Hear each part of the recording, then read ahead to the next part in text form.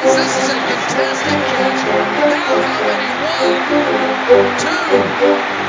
That is unbelievable. Did he catch it? That is unbelievable. Man, what a catch that was. Gotta believe it. That was something. Oh my goodness. Did he catch that? That's the touchdown catch of the year.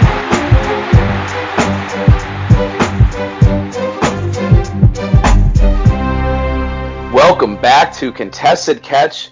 This is episode 29, and more importantly, this is the start of season 2 for Contested Catch. Now, last you heard of us, hopefully you tuned in to episode 28, the finale of season 1.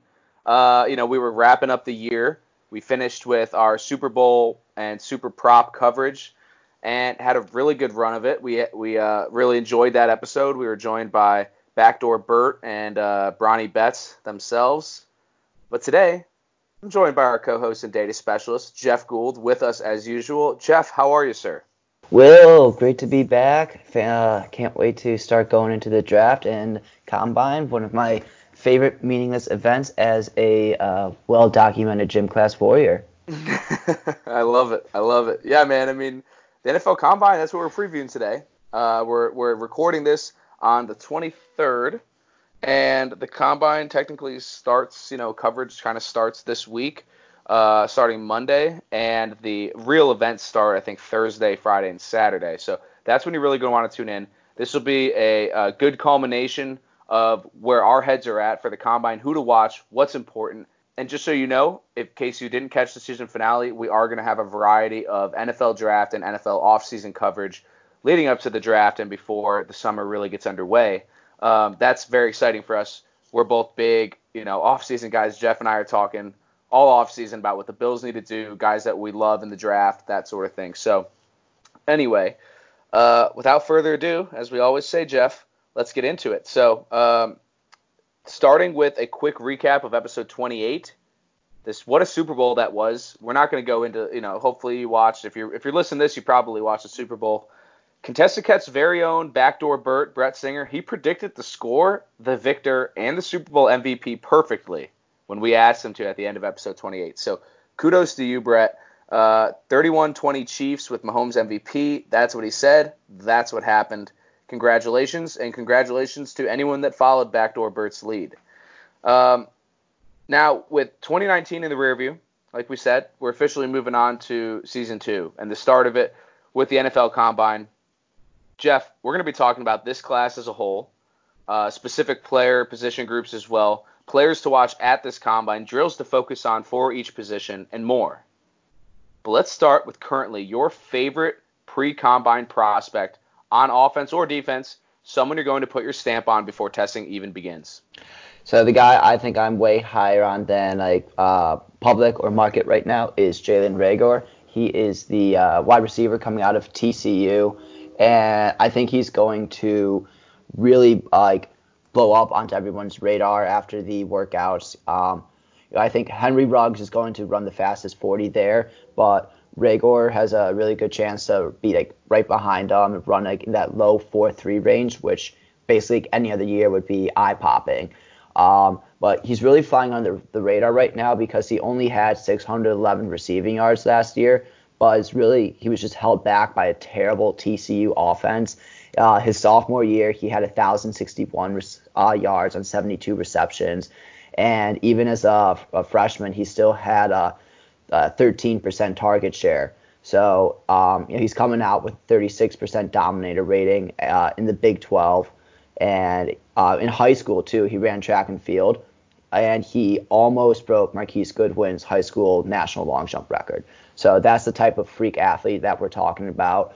He's going to run probably a sub 4.35. I don't think he'll get below a 4.30, but sub 4.35, and he's going to absolutely annihilate the vertical and broad jump test. Yeah, man, Reagor is someone that has been shooting up mock drafts and rankings and all that, but like you said, you're still probably higher on him than the public is at the moment. The Combine is something that's right up his alley for his skill set. So totally spot on there. For me, my guy, as I kind of alluded to in the last couple episodes of Season 1, is Isaiah Simmons. This guy might be the most versatile player in the entire draft. He's basically positionless. He could play safety, big nickel, inside or outside linebacker, potentially even cornerback. This guy is an absolute freak. Per PFF, he played over 100 snaps at 5 different defensive positions in college.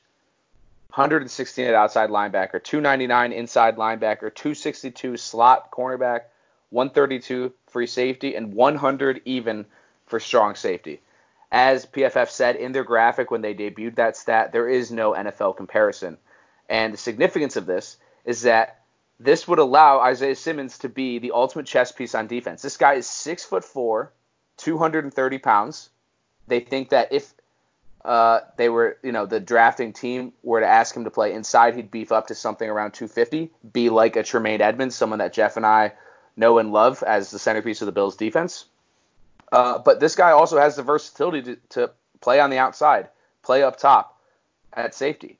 So for the sake of discussion, because there is no NFL comparison to what he's done in college, I related him to 3 different guys, a kind of a combination of the 3, and they're 3 guys that I loved all of their respective draft class years. Derwin James, Minkah Fitzpatrick, and Devin White.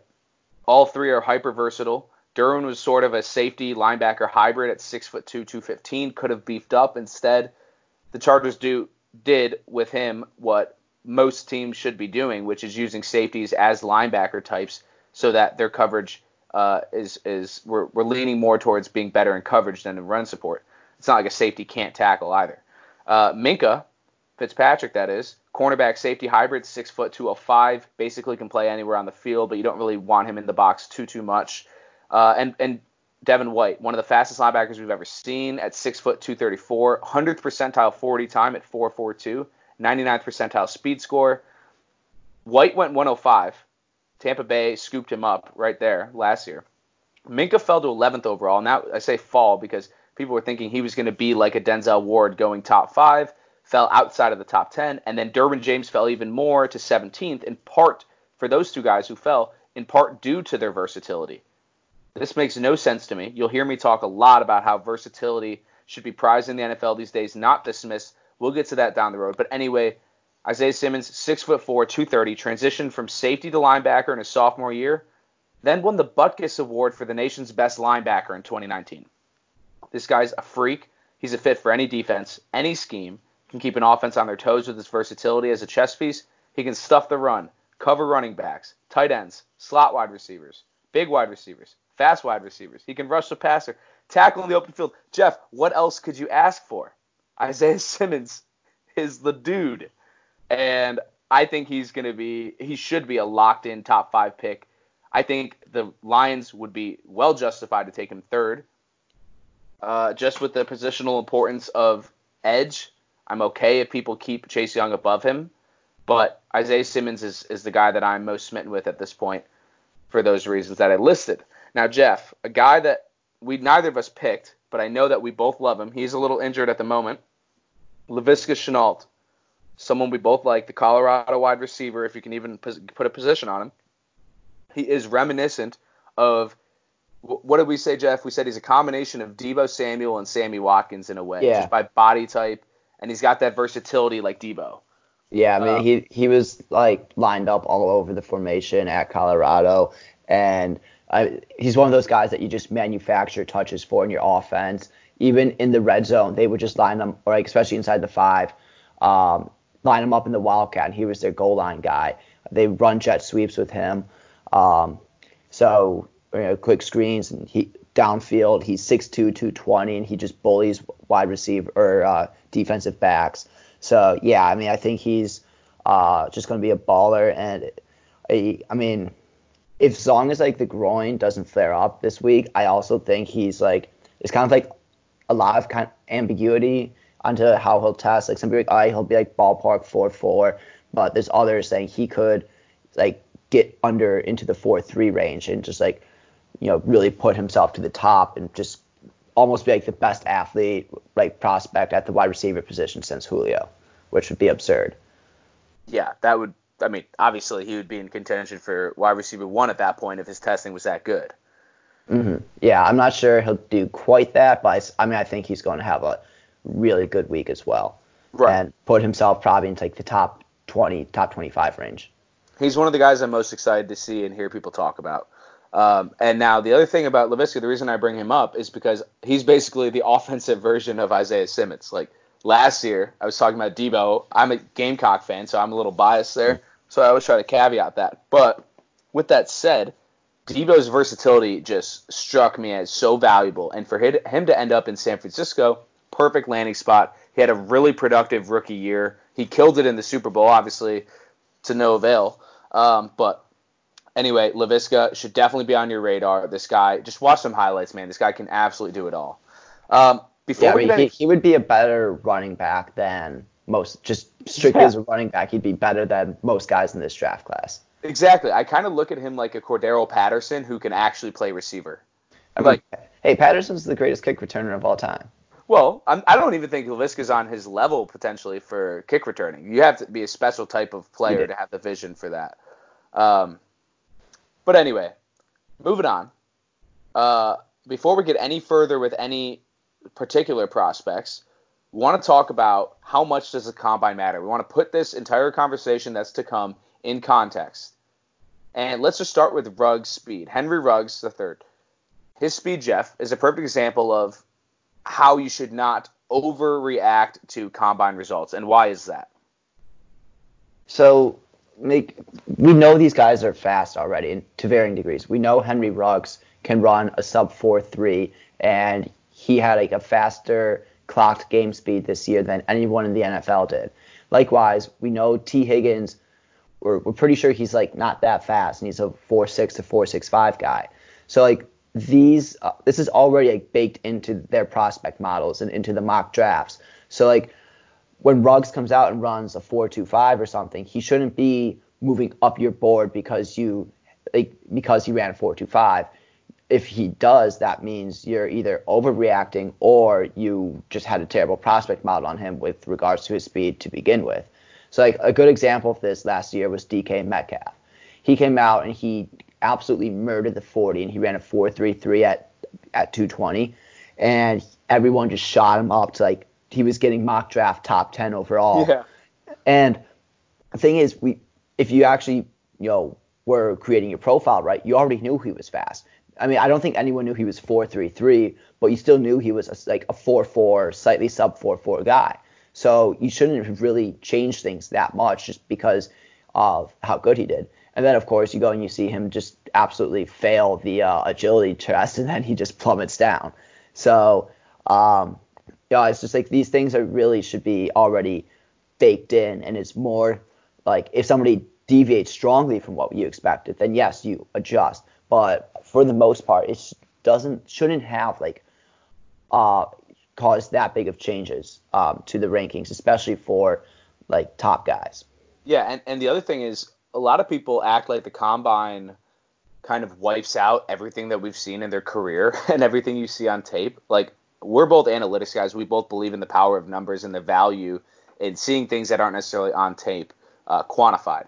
But with that said, we've got some great examples here. Before I get to that, an NFL best practice per Daniel Jeremiah is to set your board before the combine actually gets underway, and that way you're not going to overreact necessarily to the combine's results. So the way to apply this is to look at this situation and be like, okay, I think Orlando Brown is a really good player. He was a great blindside protector at Oklahoma. I think he's going to be fantastic.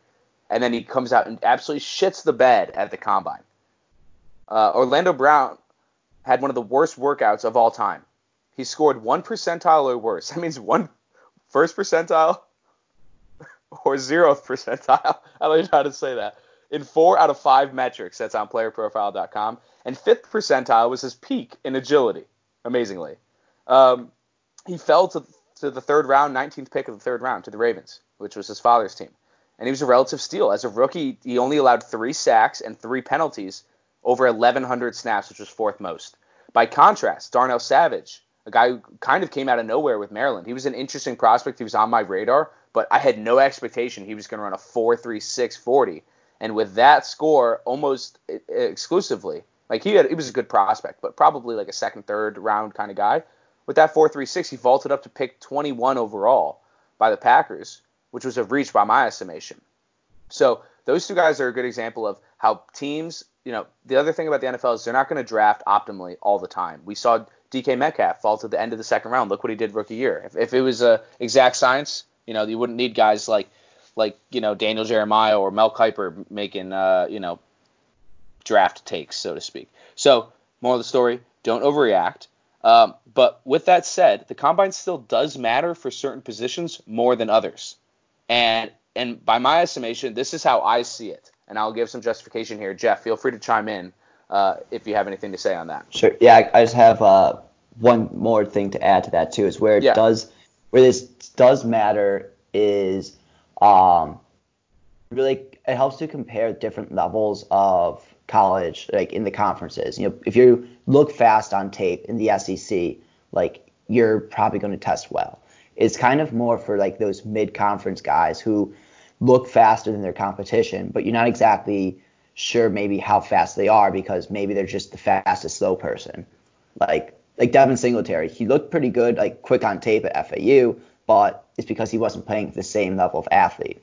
And so like other guy I want to mention too that I'm really keeping my eye on this week is Kyle Duggar. He is a Division II safety who was like really kind of under recruited coming out. I think he was like 6'2", 185 coming out of high school, and he's like 220 something now. And apparently, he's just kind of come on my radar the last week or two. But he's really an intriguing prospect and was just an absolute animal this year. Like every single NFL team sent a scout at least once to watch their team play, a Division II school.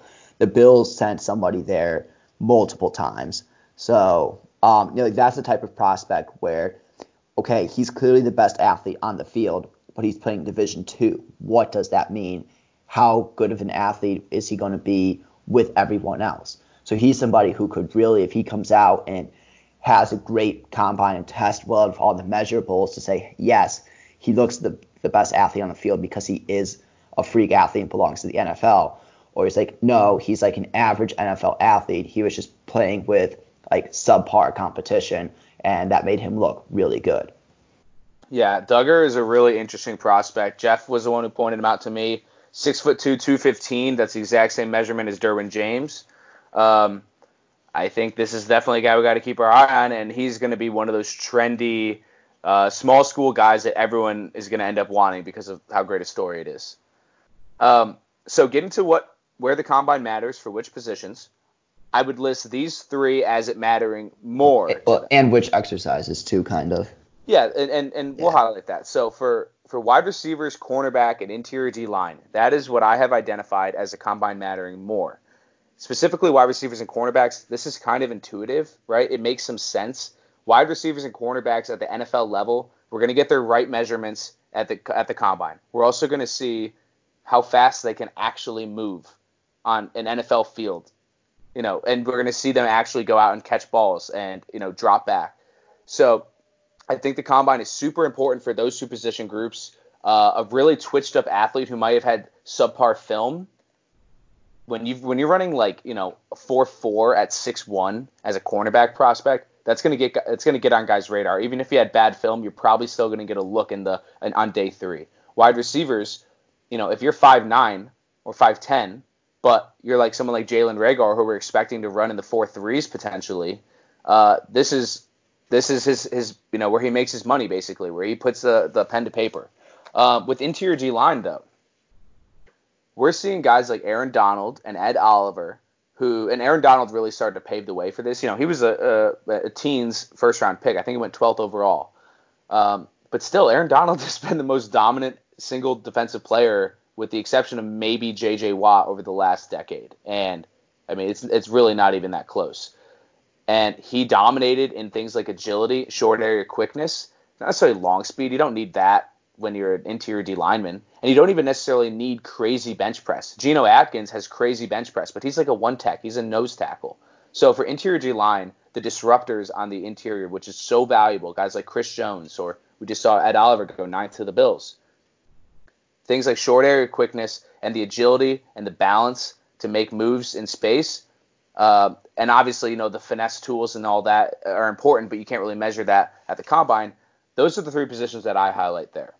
Um, Yeah, so like for the linemen too, like they run the 40 obviously, but really like scouts they don't look at the 40 time, they look at that first 10-yard split because that mhm. really just shows their like quick burst and acceleration, getting off the ball, and then also like the jumping is a great way to show like another measure of the lower body like power too.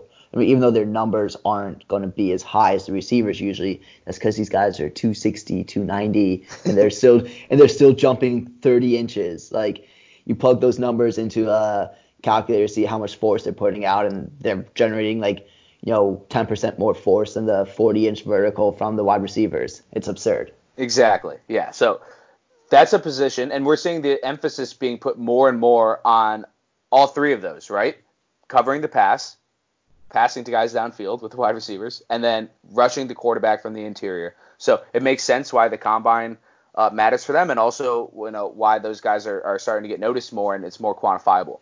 Now, there's sort of a mixed bag for these next 5 position groups to me, and we'll start with quarterback. And the reason quarterback is kind of a mixed bag is so much of what a quarterback brings to the table is not quantifiable, right? At least not in terms of running or how far you can throw. Look at Tom Brady. He had one of the worst combine performances ever, but he's probably the greatest of all time, at least by output. Hold your tongue, Jeff. So quarterback, the reason I put it in the mixed bag category is because we're seeing an increasing emphasis by the NFL on having that dual threat capability. We're no longer seeing guys like Tom Brady necessarily being okay. Where the NFL teams aren't necessarily okay with someone just being a pocket passer. Dwayne Haskins was, taken 15th overall without a trade up. I think in part because of his athletic ability was questioned. If he had even close to the speed of Kyler Murray, he probably would have approached number 1 overall like Kyler Murray did. And so, other than that, other than the kind of the raw athletic ability, the ability to move in space, I don't think quarterback really needs to go to the combine. They're going to be looking at how hard can they throw a 40-yard out or a 20-yard out to the sideline. Obviously, the cognitive ability is hugely important too.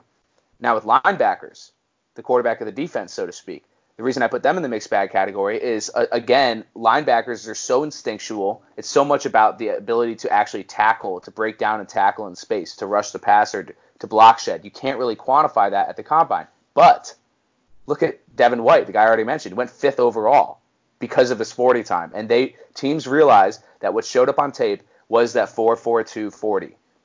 Significance of that means that he can go play sideline to sideline. You hear that a million times when there's a guy of his caliber, of his speed level in the draft, and anytime he's on the field. Running backs. Running back is kind of a mixed bag because, as Jeff and I have talked about before, what really matters with running backs is the ability to catch the ball and pass protect. And the rushing ability is significantly influenced by the offensive scheme and the actual production and the ability by the offensive line to create space. So what we really are looking for are those two attributes, and those aren't really quantifiable at the combine. But a running back that can have a 4.4 40, like look at Justice Hill, for instance. Justice Hill's small, and he had pretty decent hands in college, but his combine numbers were fantastic. He fell in the draft of the 4th round. It was kind of surprising.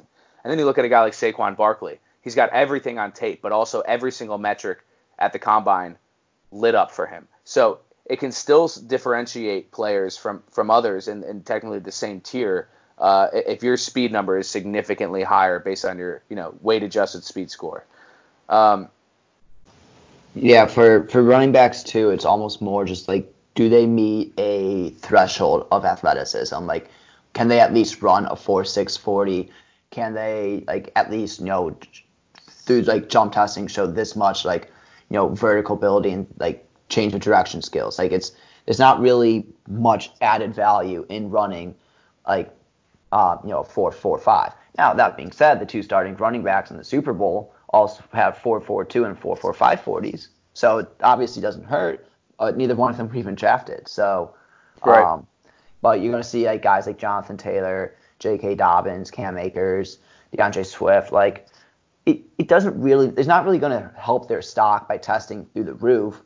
Well, I mean, maybe they will if someone does come out and puts out an absolute freak show. It could probably propel them up into the 1st round.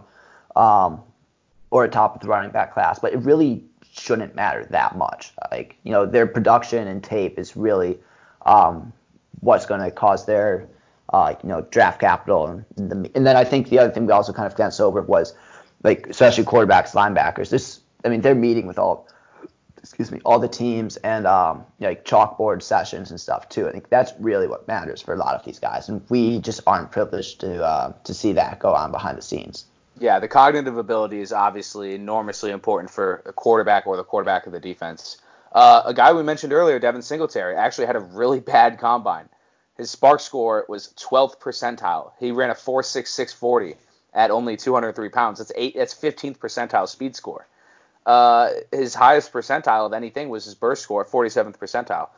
Not a good showing, but the other reason that they're in the mixed bag category, running back said, is that it's very difficult to quantify the ability to break tackles. And so those numbers speak to someone's ability to run down the sideline when the whole team's chasing you, but it doesn't necessarily speak to your ability to, make the first or second or even third man miss. So running backs in the mixed bag category. Tight ends. Tight ends are in a situation where they are also in the mixed bag because they're a hybrid position themselves, right? They're kind of like a wide receiver and an offensive lineman at the same time. The ability for an offensive lineman to block effectively comes down to much more than their measurables, the quantifiable, how many bench reps can they do. That's not really a good judge of how well someone can pass protect when Khalil Mack's running your way. Tight ends, they're asked to not only pass protect, but run block and also get downfield and catch the ball, run effectively in and out of routes. So tight ends, obviously, though, we saw T.J. Hawkinson and Noah Fant, two Iowa tight end products, do really, really, really well at the combine, especially Noah Fant. And they're two future, stellar tight ends in the league, most likely. George Kittle, another Iowa tight end, had one of the best, if you just look at his playerprofiler.com charts, it's absurd. Everything is jacked up. And then last but not least, in the mixed bag category is offensive tackle. And the reason I put offensive tackles in this is again, you can't really quantify their ability to pass protect or run block just by looking at these measurables. But one thing that we do want to look at for offensive tackles is their ability to be agile in space, to have change of direction, and that sort of thing. So, 3 cone drills, 10-second split, or 10-yard split rather, is important for, especially if you're going to be, protecting out in space on a screen, something that's increasingly valuable. Space blocking is as a part of NFL offenses these days.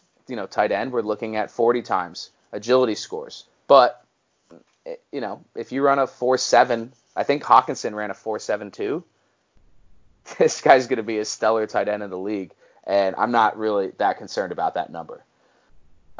Moving on to the least, positions where the combine is least important, interior offensive line. These guys are not really out in space that much. They're really, they're relying on the guy to their right and the guy to their left, and it's communicating, especially centers. That's another element where the cognitive ability is really important, your understanding of the game and what the other side is trying to do. The combine, to me, I don't really care too much, to be honest. I'm looking way more at their tape and, their PFF grade, situations like that. That's more cumulative in what these guys do actually under pressure. Another position where I think it's less important is the edge. You look at a guy like Chase Young, I don't think anyone has any concerns about his athletic testing. But at the same time, look at like Nick Bosa, for instance. Not necessarily blowing anyone off the page just by looking at his playerprofiler.com charts. His numbers weren't amazing by any means, but that's because this guy is so much more than just a raw athlete, right? He's got the finesse, he's got the hand movement, that sort of thing. So, pass rush ability is not entirely dependent on raw athleticism. And then safeties. Safeties, you don't look at Jamal at. Oh, I would say Bosa did have 86th percentile agility score though, which is pretty solid. It's good, but look at his speed score, his bench press, nothing crazy. Nope. Oh, interesting. His best comparable player is Joey Bosa. Who would have thought? Actually, his bench press was 86th percentile, but so he's got that short speed and the upper body strength coming off the ball. Right. And and Joey Bosa, his older brother, 94th percentile agility score, and everything else was 55th or less, with his 40-yard dash being 33rd percentile. So, both these guys are absolute freaking studs, and the combine doesn't tell the full story there. Yeah, bet Bosa's pissed he didn't get to go to the White House this year, though. And so, last but not least, we got safeties here. And for safeties, I look at a guy like Jamal Adams, definitely one of the game breakers on any given play. 6', 214, stellar player. His highest percentile in any category was agility, 68th percentile. His burst score was 10th percentile. I mean, this guy still went 6th overall. He's still an amazing player and can kind of do it all. So I'm gonna look up Tyrann Mathieu real quick and just see where we're at with him. Let's see here. Tyrann Mathieu, 77th percentile 40 score, 78th percentile agility. Everything else is below 32nd percentile. So, like we said, less important for some positions, more important for others. It's important to recognize that. And when we're looking at this NFL Combine class as a whole, let's start by talking about the strongest position groups in this class, Jeff. And to me, the way that I see it, and there's some debate here, not really for the first one, but top 3 position groups to me: wide receiver, offensive tackle, and quarterback. Quarterback, I think, is the one that's kind of on the fringe, but we can talk about that later. Without a doubt, the wide receiver position group is the strongest in this class.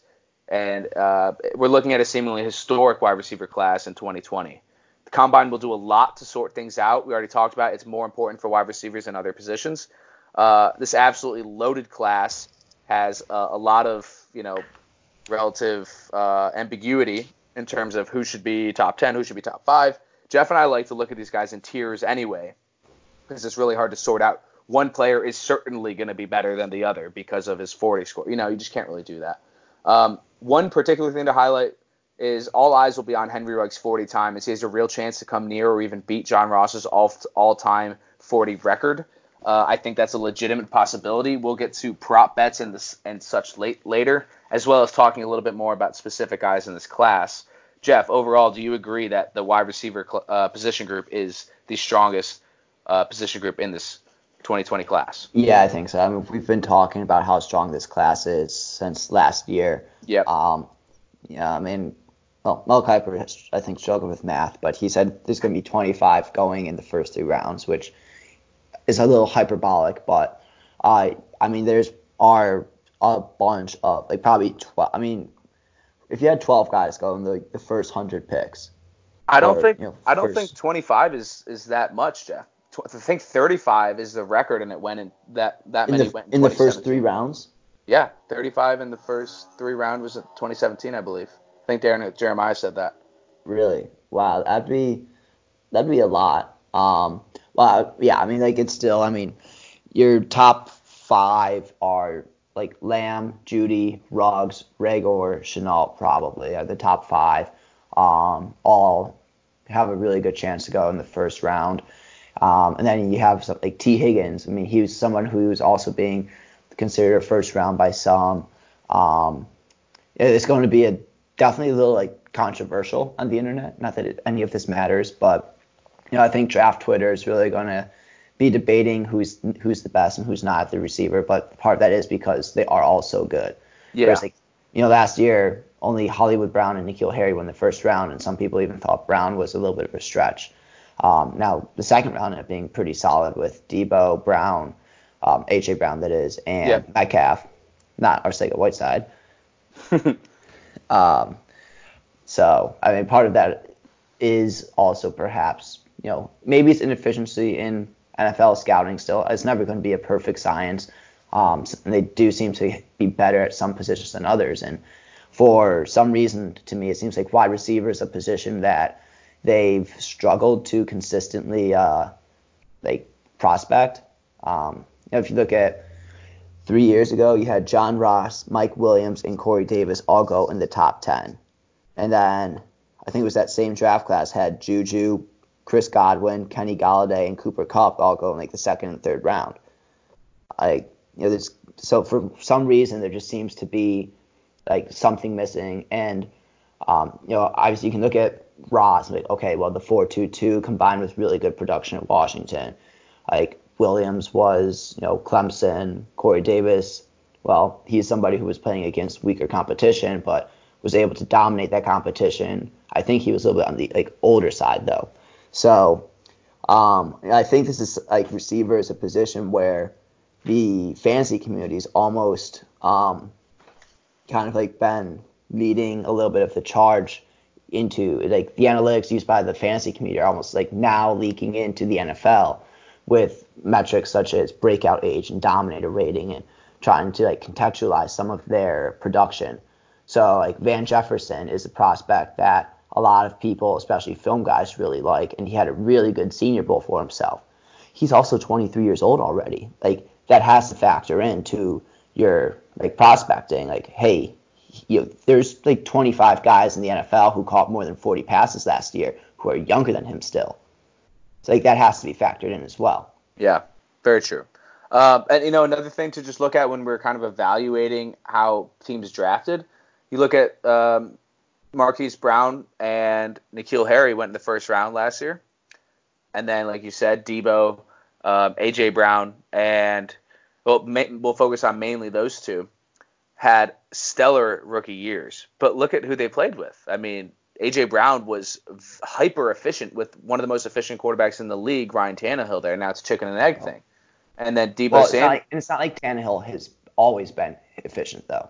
No, you're right, but he had a phenomenal year, and it wasn't just thrown to A.J. Brown, and it was the offense as a whole too. And then the other one we're talking about is Debo, and he was with Kyle Shanahan, who's one of the best offensive minds in the league, if not the best offensive mind.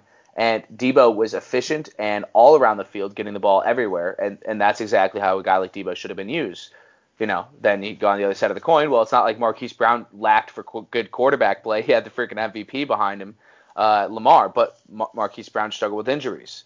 And then N'Keal Harry, same thing. And, he had Tom Brady, who had a statistically pretty poor year and wasn't really able to get much out of his receivers. But when he was on the field, he was pretty decent in the red zone. So, anyway, it's going to be interesting to continue to evaluate these guys. And we're going to talk about the wide receiver position a little bit more in a second.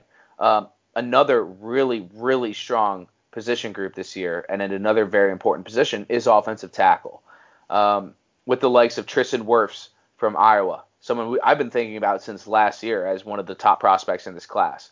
Jedrick Wills from Bama, someone who's really stormed onto the scene with his year this year. Andrew Thomas from Georgia, another guy who's been talked about so much that he's actually kind of falling out of people's minds as a top prospect. And for the likes of someone like Mekhi Becton from Louisville, who is storming onto the scene because he's 6'7", 370, and he moves like a little ballerina. Josh Jones from Houston, a guy that some talking heads on networks have missed on and thought that he was like the 22nd in his position group, when other people who are actually watching film and studying these players are looking at him as a first round pick. Really interesting prospect. And then Austin Jackson from Southern Cal. All six are seen as potential first round picks. All six could play tackle at the next level. Not all six will. I'd bet on that. Real quick aside here, I think we'll see Tristan Wirfs, the first guy I mentioned, as a big winner at the combine. He's a massive athletic freak at the tackle position. He's my offensive tackle 1. I believe he was number 1 on Bruce Felder's freak list from last summer. And yeah, he's an absolute stud. And so my last of the super strong position groups, and this one's not super strong, but I think it's a good class, and it's quarterback, and it's led by Joe Burrow. It comes off the best single season we've ever seen at the quarterback position in college. Obviously played at an extremely high level, did it against very high level competition. Don't need to say anything more about Joe Burrow. He's phenomenal. There shouldn't really be any doubts about him, I don't think. Tua Tagovailoa obviously is up there as well, and health appears to be the only question mark for him. And we'll talk about Tua more down the road, but I think it's pretty clear that he's an exceptional prospect if you remove the health question mark. And by all accounts, he's making strides there. Then we've got a huge ceiling in Justin Herbert, a controversial prospect whose athletic profile is very, very strong. But kind of up and down, inconsistent, has a big arm, but the accuracy is important. I think he's going to be kind of looking like a more pocket passer-ish Josh Allen coming into the draft. Obviously, Allen ended up going 7th overall. Interesting prospects like Jalen Hurts and Jake Fromm in this class, and we'll talk about them.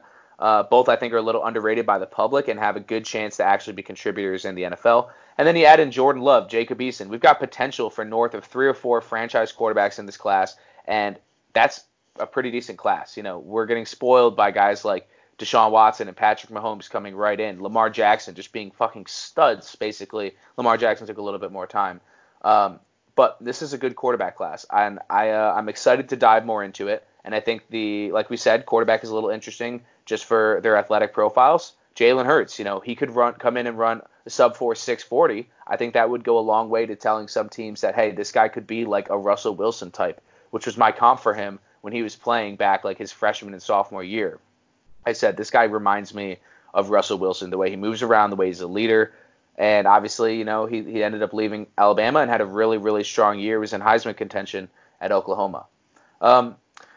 So, with that said, Jeff, any complaints about offensive tackle or quarterback being listed as strong position groups? And what's the other class that you want to highlight here?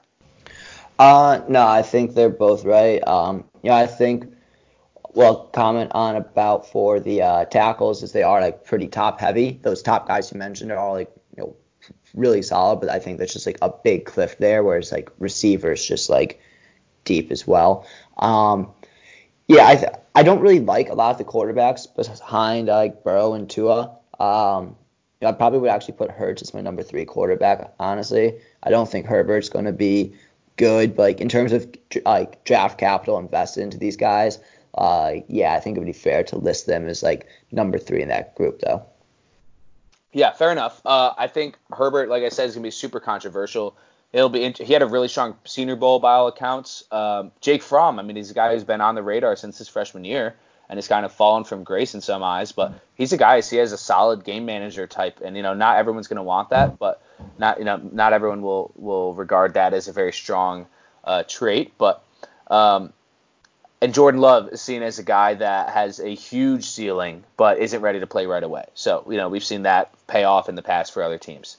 Some of the other position groups that we haven't talked about yet, running back, really deep this year, I think. Not a clear elite prospect. I would be absolutely shocked if we saw a running back go before pick 20. Absolutely shocked, truly. In years past, we're seeing like Josh Jacobs mocked to the Tampa Bay Bucks at fucking 5 overall. Like what was that, man? That was so stupid. He is a good running back, sure, but we already know that running backs don't necessarily matter, except for outside of certain categories and situations. But with that said, running backs are actually really deep. We've got guys like DeAndre Swift, Jonathan Taylor, J.K. Dobbins, Clyde Edwards-Helaire. I think is a guy who's really come onto the scene, and he's very reminiscent of Ray Rice. I've been saying that since I started watching him and LSU's run this year. Does he have a good right hook? We're not going to get there with CEH, but or Ray Rice, but I see what you did there. Dude, that fourth and 29 he converted. It's stupid. That was still one of like the best plays I've ever seen. Dude, Clyde the juke. The way this guy puts his foot in the ground is disgusting. And the way he sets up one juke by juking and before that is just, that's NFL talent right there. I'd be very surprised to see this guy fall beyond the 3rd round. And that's a round where I think running backs really start to have value as a 3rd round pick. So he's on my radar for sure. Yeah, Cam Akers I really like in this class as well. Yep. I think a lot of people are going to kind of like look at some of the box scores and like his yards per carry was not great, but that's because Florida State's offensive line was just terrible. Mm-hmm. And he still had like an 89th percentile dominator rating, and he's really good. Yeah, and there's another guy I want to highlight, but I'll get to him in a guys to watch section. Moving on to some of the more shallow positions that are a little more top heavy, and there are 2 big ones, and they're on the defensive line, interior D line, and edge. I'm a fan of this interior D-line class. It's led by South Carolina standout Javon Kinlaw. Absolute stud, freak of nature.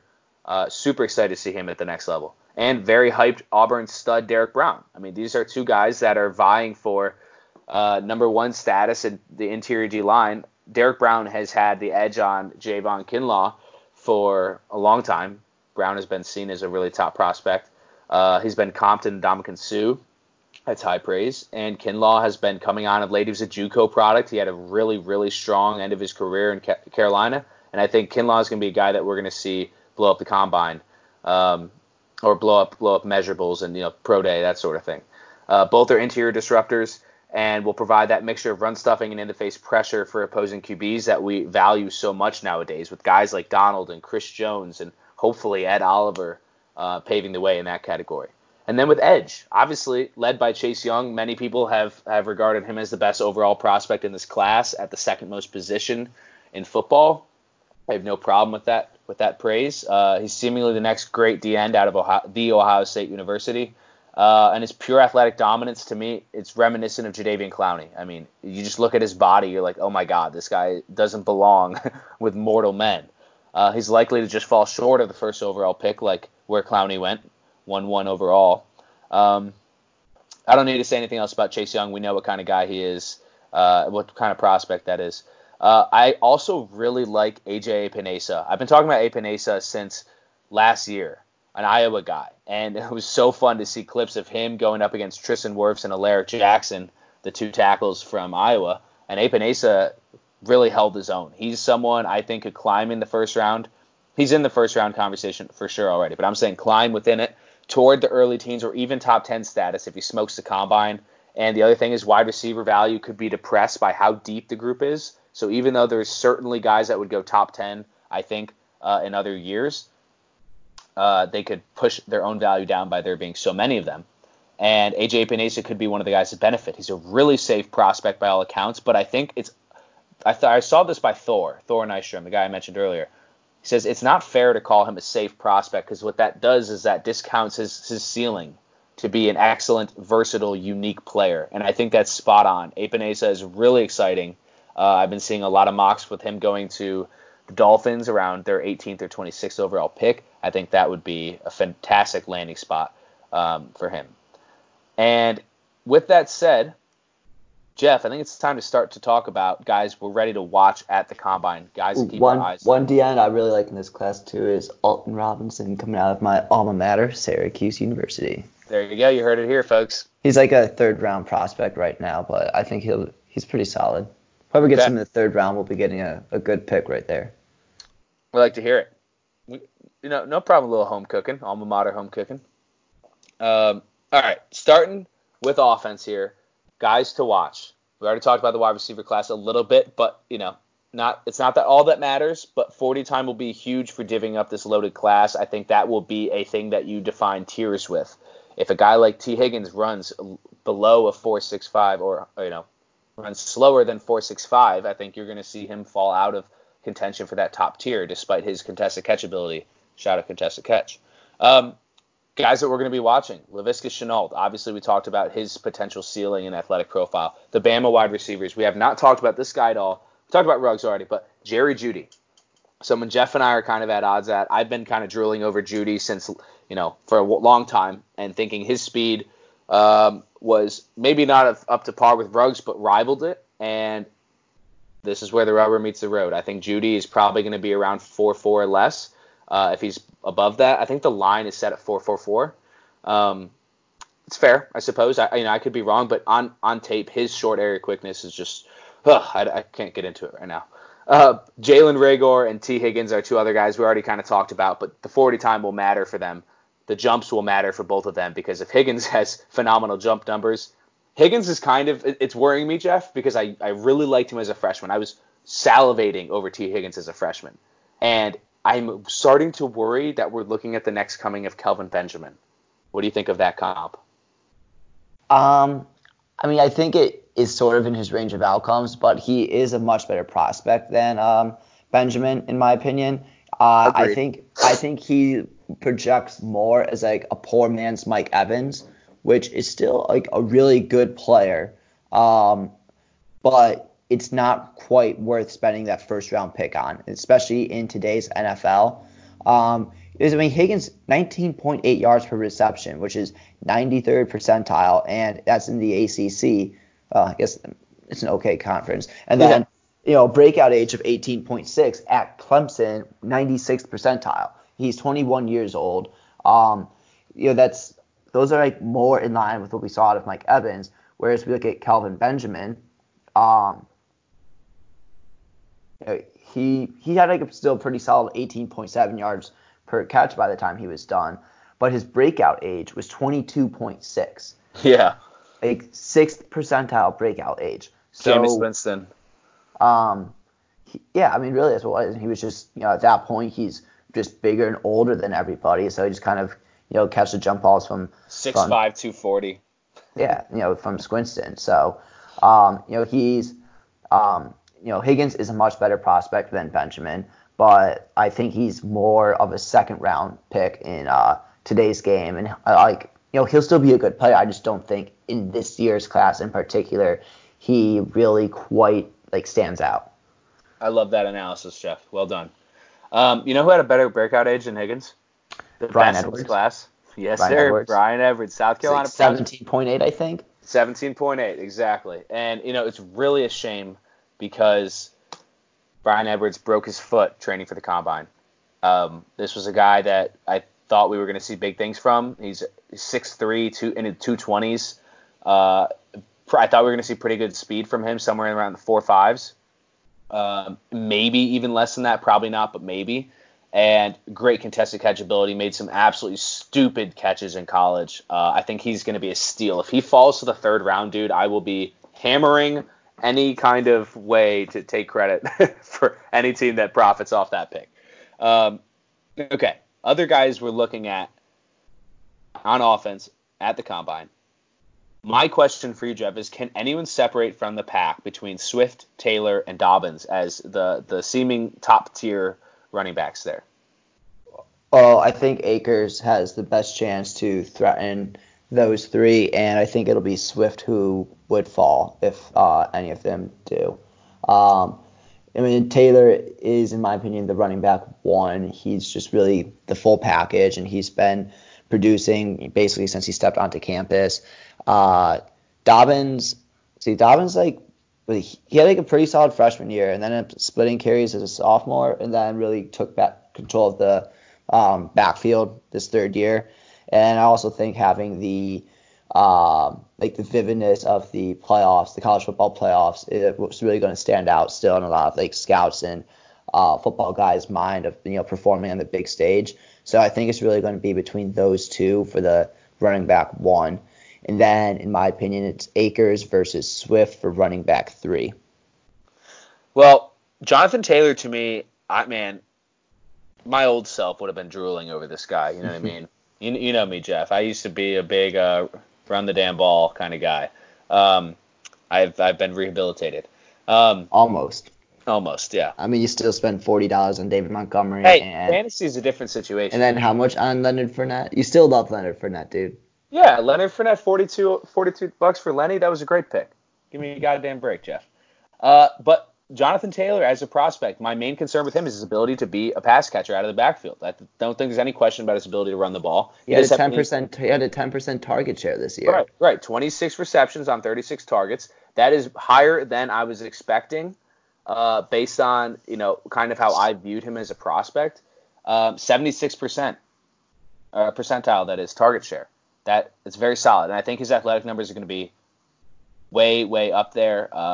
He will vie for first pick, but a guy like DeAndre Swift, I think has probably the leg up on him because people see him as someone who can line up all over the field, kind of like an Alvin Kamara type. So we'll see. It's going to be interesting. But Jeff, the guy that I want you to keep your eye on, okay? A.J. Dillon. Do you know who A.J. Dillon is? The name rings a bell. A.J. Dillon is the running back out of Boston College, and you are going to love this guy's profile because he's right up my alley.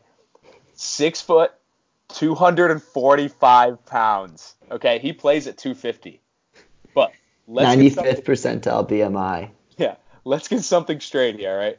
This motherfucker. That motherfucker. He plays at like 6% body fat or something. If you watch this, if you throw on this guy's tape, he is actually relatively agile for his size. He's an absolute bowling ball. His legs are tree trunks. This guy, to me, is like the second coming of Brandon Jacobs. Seriously. I think he's actually got a really good place in the NFL as a big bruiser. I don't think he's going to be one of those guys that transitions to fullback. He was pretty damn productive. College target share, it was not good. He was not asked to catch the ball a Dude, lot he's of fucking college. shredded. Damn. He is yoked at 250 pounds. 81st percentile college dominator, which is good to see.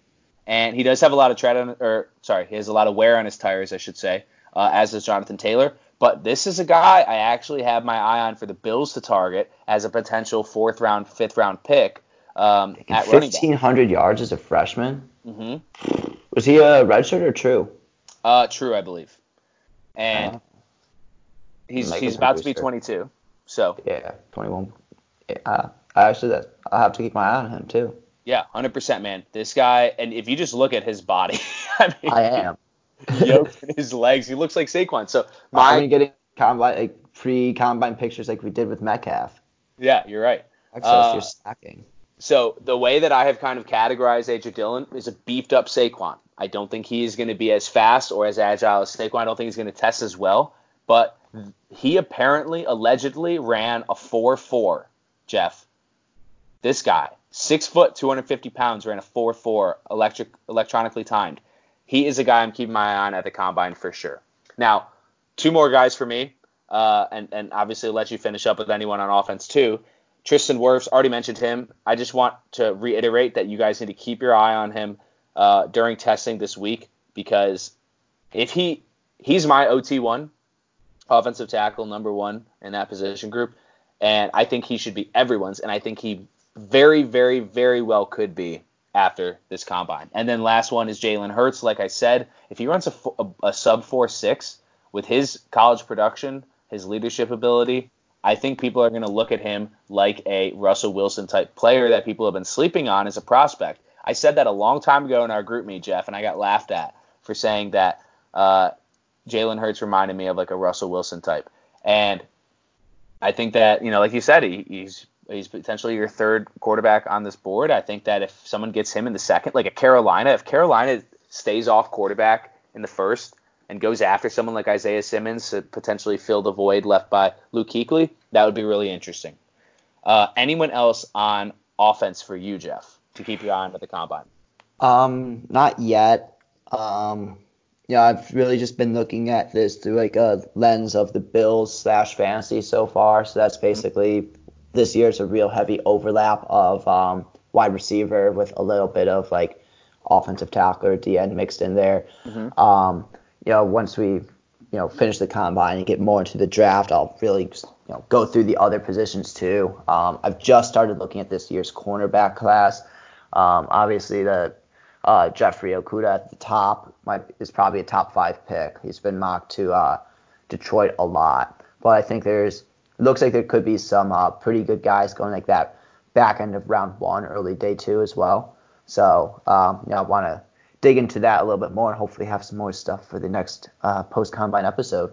Yeah, 100%. I've got a couple guys on defense to watch here, and I already talked about Isaiah Simmons a lot, but I just have the question here. How elite will Simmons test? If he comes out and is absolutely fucking twitched up at 230 pounds, if he's running like a 4.4, man, I mean, I don't care what it takes. I laid out a plan for the Bills to acquire Isaiah Simmons and how that would help Buffalo's defense and take them to the next level, even though we wouldn't be getting a wide receiver in the 1st round. And I think that is certainly going to be a justified take after he tests at the combine.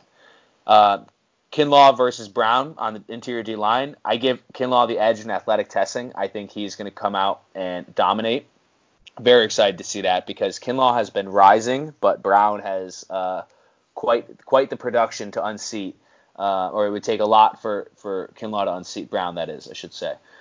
Chase Young doesn't need any, we don't need to say anything more about him to be top 2, but it should be fun to watch, and it's just interesting to see guys that big move that fast. You know what I mean? So he's going to be interesting.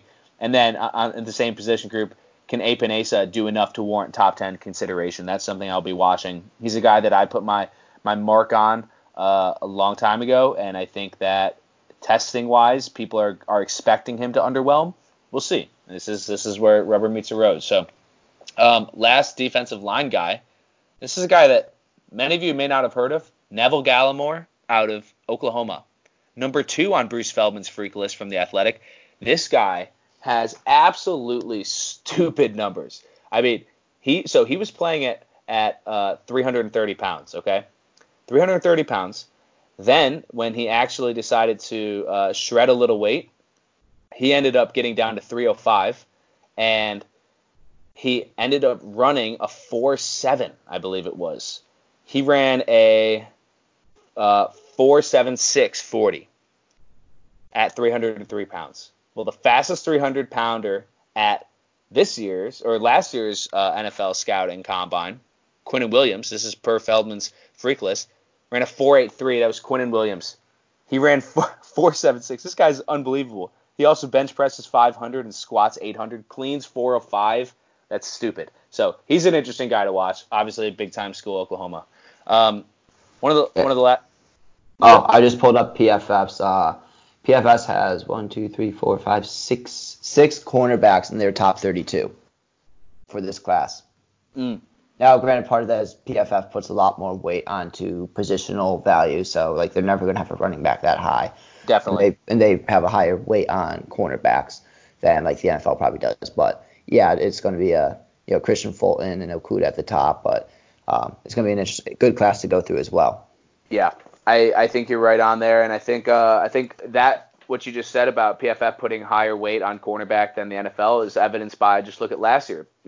Byron Murphy, really good prospect, fell to the first pick of the second round. Could have been a teens pick because of how good his production was and his profile was. Greedy Williams fell to like 243, I think it was, or no, maybe 244 to the Browns. Anyway, I think PFF is onto something there. We definitely should be weighting cornerbacks, even if they're not elite athletes, with the production, the ability to cover the passes. Hyper important. And on that topic, Trayvon Diggs. Stephon Diggs' brother. My question is, how twitched up is he? This guy has a huge frame, really long arms, 6'2". The question is, if he runs out and runs sub 4.5, I will be very interested to see how high his stock can climb.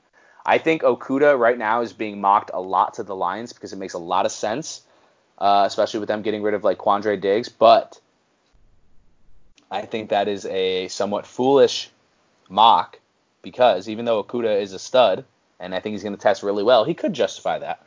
I think Simmons is a better prospect, and I think Simmons will do a lot more for a defense. And I think the Lions are going to end up trading out anyway. So I don't think Okuda is going to end up being a top 5 pick. I think he will probably end up being a steal at a 7, 8, 9 spot maybe. And what I'm starting to see him fall into in mocks a lot is potentially all the way down to the Jags at 9, and I think that's a really interesting spot for him to land. If he did, I think that's a little bit of kind of like making things fit perfectly and pretty, but if that were to happen, that would be one of the best landing spots I could think of for Okuda. Yeah, that'd be pretty good. Get rid of Ramsey for 2 first-round picks and then get a replacement for him right away. I still think there's a good chance that the Lions, even if they traded back to 5, they would end up with Jeffries because basically Matt Patricia is a Bill Belichick wannabe, and you can see he's really kind of trying to make the Lions into Patriots NFC. And what do the Patriots have right now? And what did he have there? He has Stephon Gilmore. So I think that Patricia wants his Stephon Gilmore. Yeah, that's a good point. I mean, he definitely could. I think there's a question about will the Lions even consider a quarterback at this point. I don't know that they should. I think they just really need to get Stafford some more help on that offensive line. Hopefully try to keep him upright. Guy's an absolute warrior back there.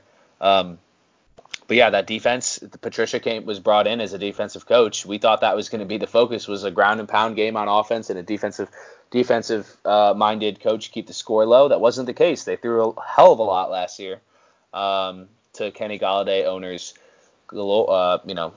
joy. But yeah, that'll be interesting, man. Anyone else that you want to highlight to watch on defense at the Combine? No, not really. I like favorite receivers.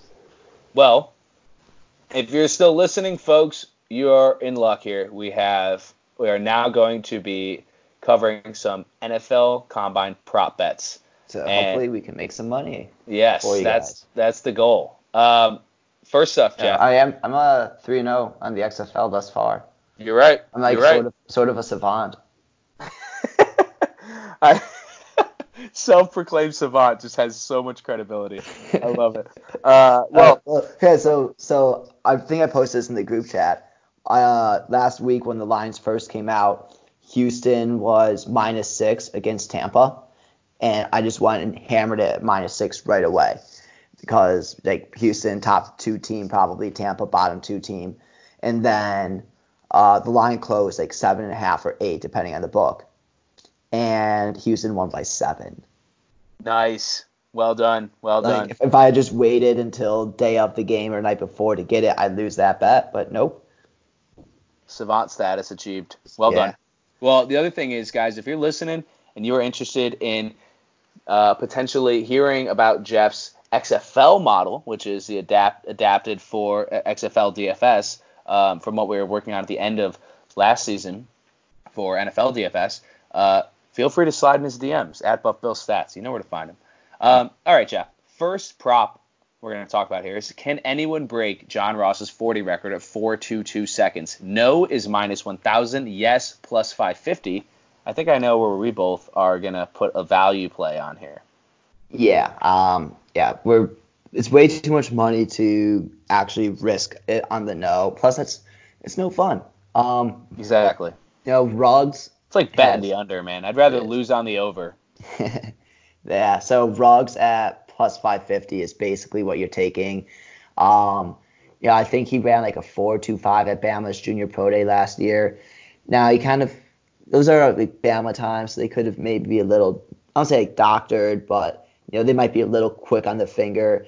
And it's hand timed, whereas the NFL is all digital, the combine, and those are the digital times are usually like about 300ths, I think, slower.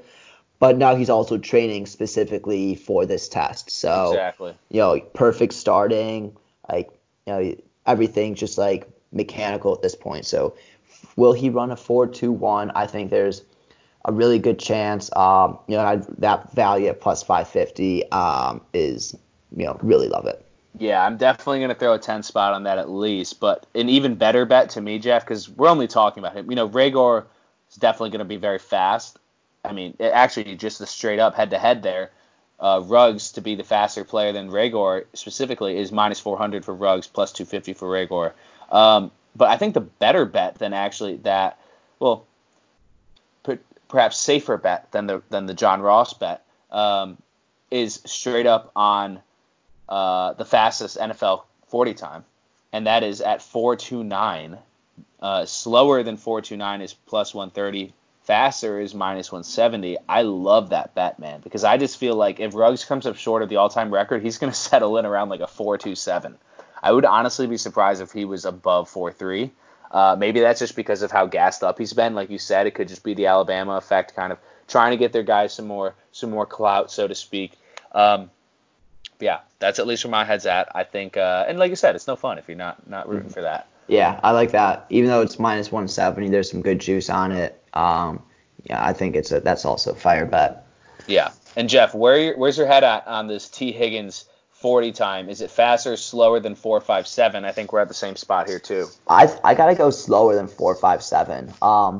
So coming out of high school, or maybe it was like junior year, whatever, he ran like a 4.75 40, which is slow. Now, Obviously, this is high school. It's 3 or 4 years ago. Guys get faster and stronger.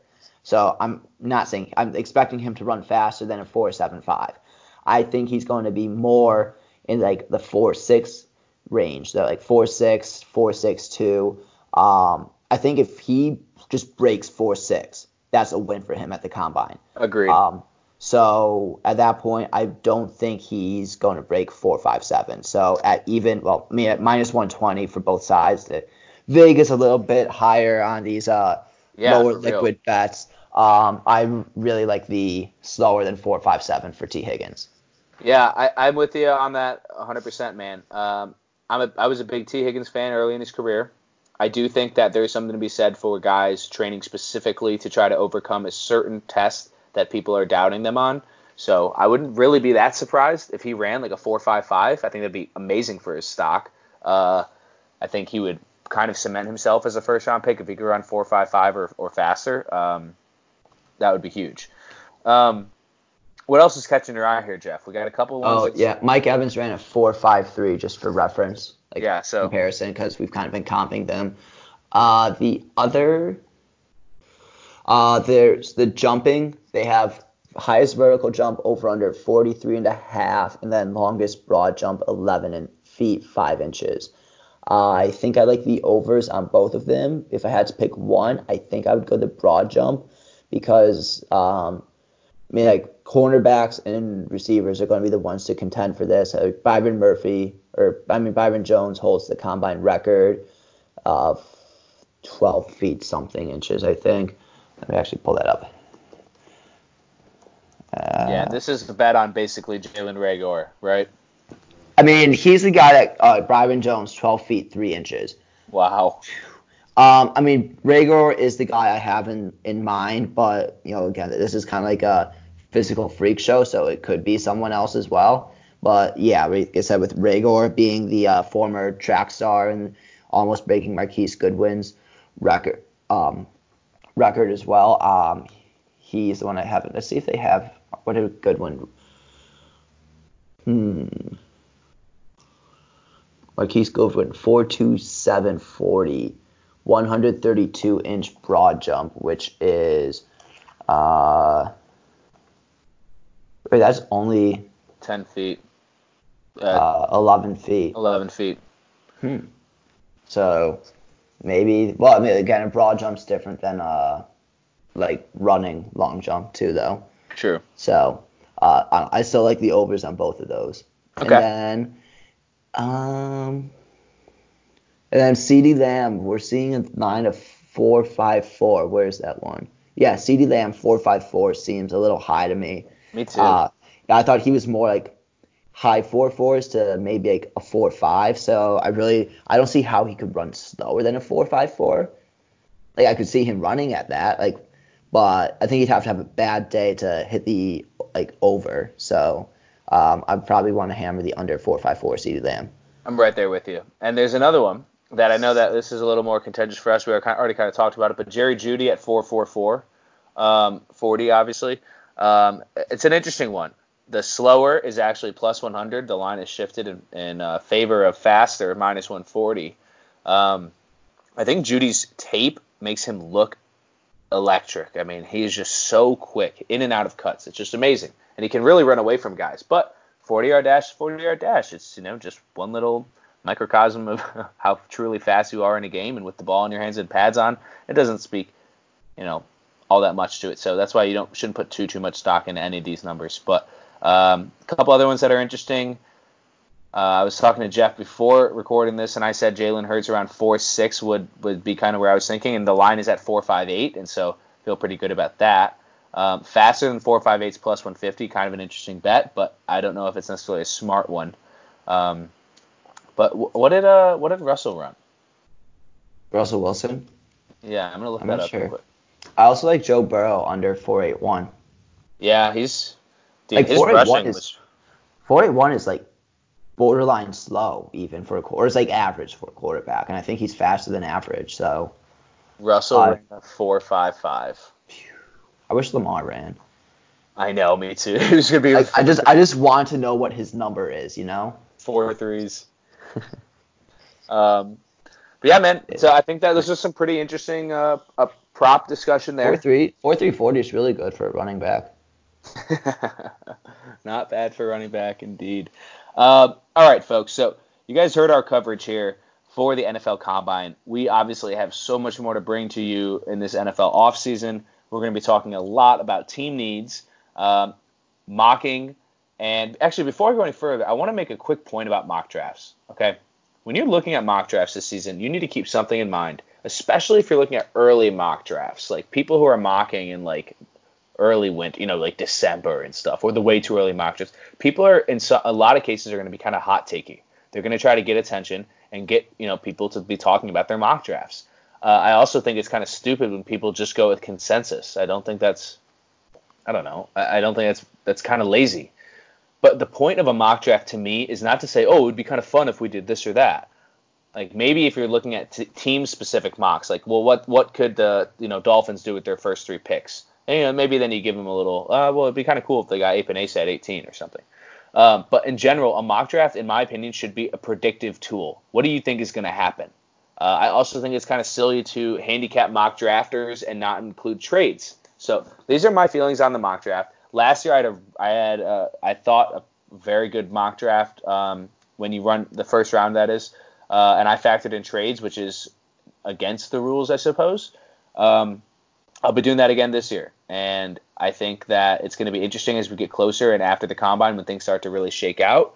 So keep your eye out for that. We've got other stuff coming your way as well. And we're working on trying to get some interesting guests that you guys haven't heard of on Contested Catch yet, or heard from, that is, on Contested Catch. And so stay tuned for that. Jeff, any parting thoughts for the season premiere of Season 2?